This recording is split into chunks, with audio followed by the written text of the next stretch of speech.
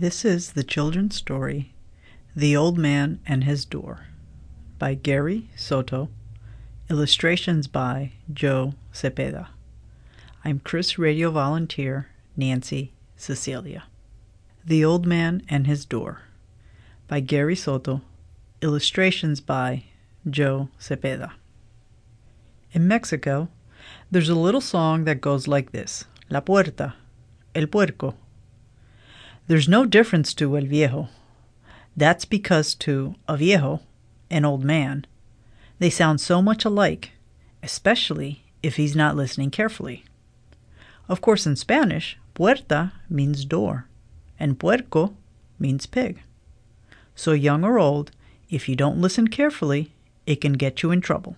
This is the story of an old man in a little village who was good at working in the garden, but terrible at listening to his wife. He could grow the biggest tomatoes and the hottest of hot chiles.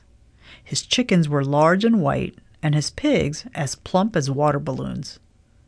But whenever his wife called him, he would hurry into his garden and pick up a hoe, pretending to be busy.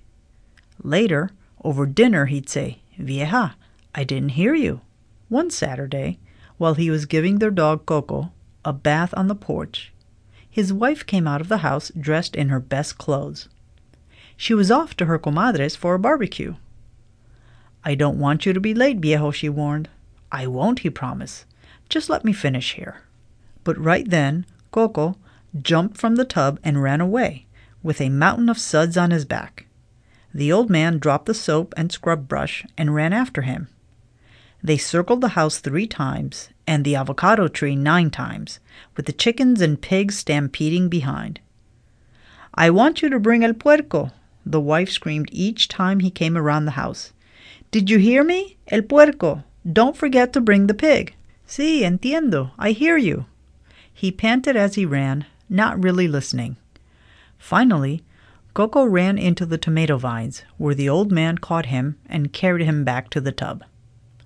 The wife left, dizzy from watching. She closed the gate behind her and set off up the road. The old man started Coco on another bath. When he finished, he scratched his head and said to himself, "Pues, I don't know why my wife wants me to bring a puerta." But he didn't dare argue. He shrugged and unscrewed the front door. Then he heaved it onto his shoulders and headed up the street. After a mile, he stopped to rest near a small, shabby house. Out front was a little girl taking care of her baby sister who was crying. "¿Qué pasa?" the old man asked. "What's the matter?" "The baby is bored," the little girl answered. "She has nothing to play with except her fingers and the hole in her pocket." "Pobrecita," he said, as he combed her soft hair with his fingers. Suddenly, the old man had an idea. He took the baby into his arms and brought her to the door. He placed the baby on one side and himself on the other. Together, they played peekaboo and "Tan Tan, who's there?" until the baby gave him a kiss and gurgled happily. The old man continued on his way to the barbecue, whistling and playing Kick the Rock. The road was empty and the blue sky as wide as a hat. Then, as he passed under a tree, the door bumped a beehive hanging from a vine. All around him buzzed a swarm of angry bees. "Ay, ay, ay," he shouted, and ran until his legs grew tired. "These bees are too fast." Panting, he lay down with the door on top of him until the bees buzzed past. Then slowly he opened the peephole and saw only a square patch of sky. "That was close," he said, and rose to his feet. The old man looked at the beehive and imagined the honey inside. No point in wasting it, he thought, so he drained the honey into his hat, balanced it on the door, and continued on his way. Soon a ragged goose dropped from the sky and landed on the door, now heavier by the weight of a few scruffy feathers. "Por favor, rest on my door," the old man offered. "Ride as long as you want." The ragged goose honked gratefully.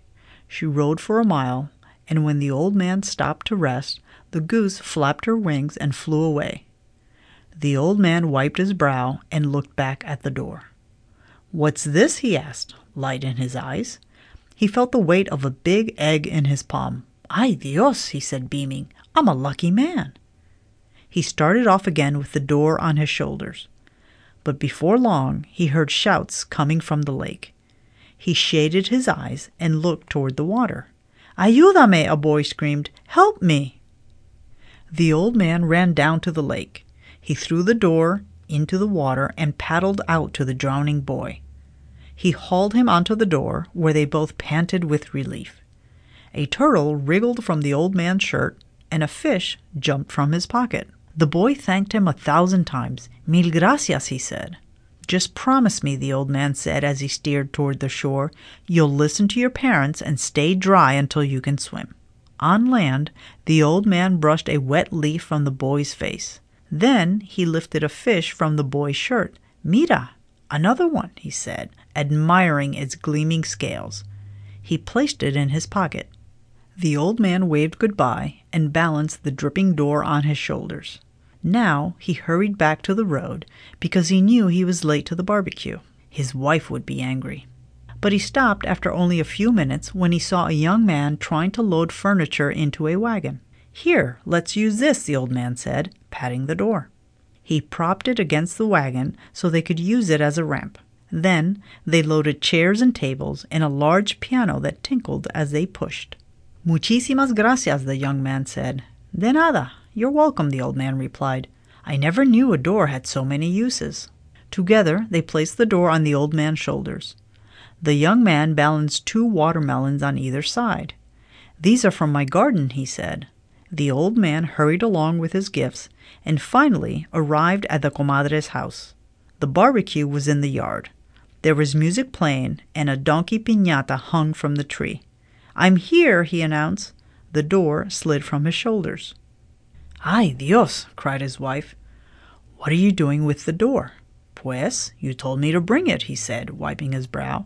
"It was hard work." "I said to bring el puerco, not la puerta." She wheeled around to her comadre. "He never listens to me. I ask him to bring the pig, and he brings the door." The old man had to laugh. He took the egg from his pocket and said, "But look what else I brought." "Un huevo?" she said with surprise. "Sí, an egg, and some honey, a fish, and these watermelons. And even this," he said, and gave his wife the kiss from the baby. "You brought all this?" His wife blushed. "Sí. Let me tell you how it happened." "Tell us over dinner," the comadre interrupted kindly. They barbecued the fish, boiled the egg, sliced the watermelons, made a table of the door, and placed the honey hat in the center. La puerta, el puerco. There's no difference to el viejo. This completes the reading of The Old Man and His Door. I'm Nancy Cecilia. Thanks for listening.